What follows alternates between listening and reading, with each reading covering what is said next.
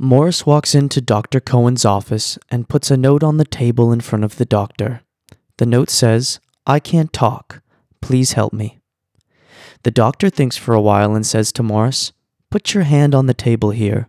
Morris thinks this is a bit weird, but Cohen is a specialist, so he does as he says.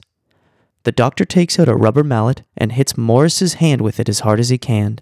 The man cries in great agony, "Ah!" Then the doctor says, "Good.